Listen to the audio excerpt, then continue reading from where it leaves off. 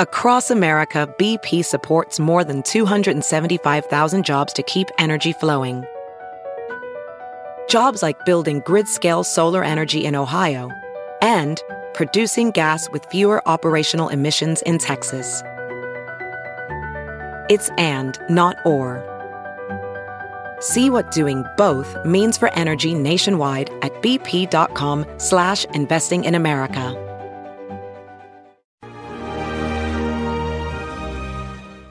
Hi, everybody. Judge Andrew Napolitano here for Judging Freedom. Today is Tuesday, June 21st, 2022. It's about 1:40 in the afternoon. So last week, with great fanfare, New York Governor Kathy Hochul signed laws that she says will keep the public safe. One raises the age for the purchase of a semi-automatic rifle like an AR-15 or an AR-17 from 18 to 21, and the other makes certain body armor illegal. Both of these laws are ridiculous.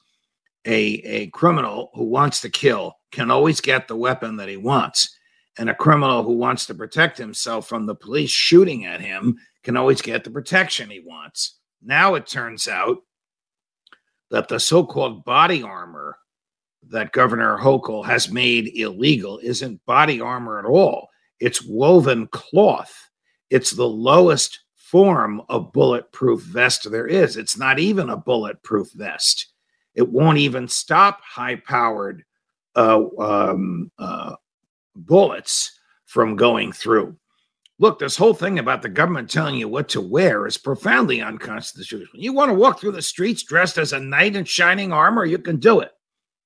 You want to wear a bulletproof vest under your shirt, you can do it. You want to wear a hair shirt like St. Thomas More did, you can do it. You can wear whatever the hell you want. It's none of the government's business. The government can't outlaw clothing, and the government can't outlaw protection. Why is it doing this? Because its cops are not sharpshooters. Cops should be trained to shoot where there is no protection being worn by the criminal. I can only imagine the framers. We're almost at July 4th, thinking to themselves, this is really ridiculous. The government is debating what kind of protection you can wear on your body. Where did we give them the power to do that? Answer, nowhere. Governor Hochul, you're a joke. If you really think that these laws you signed are going to keep people safe, all they are talking points for you in your campaign for election. They won't keep people safe. They will keep them less safe and less free. Who the hell has ever heard of a government that tells people what to wear and what not to wear?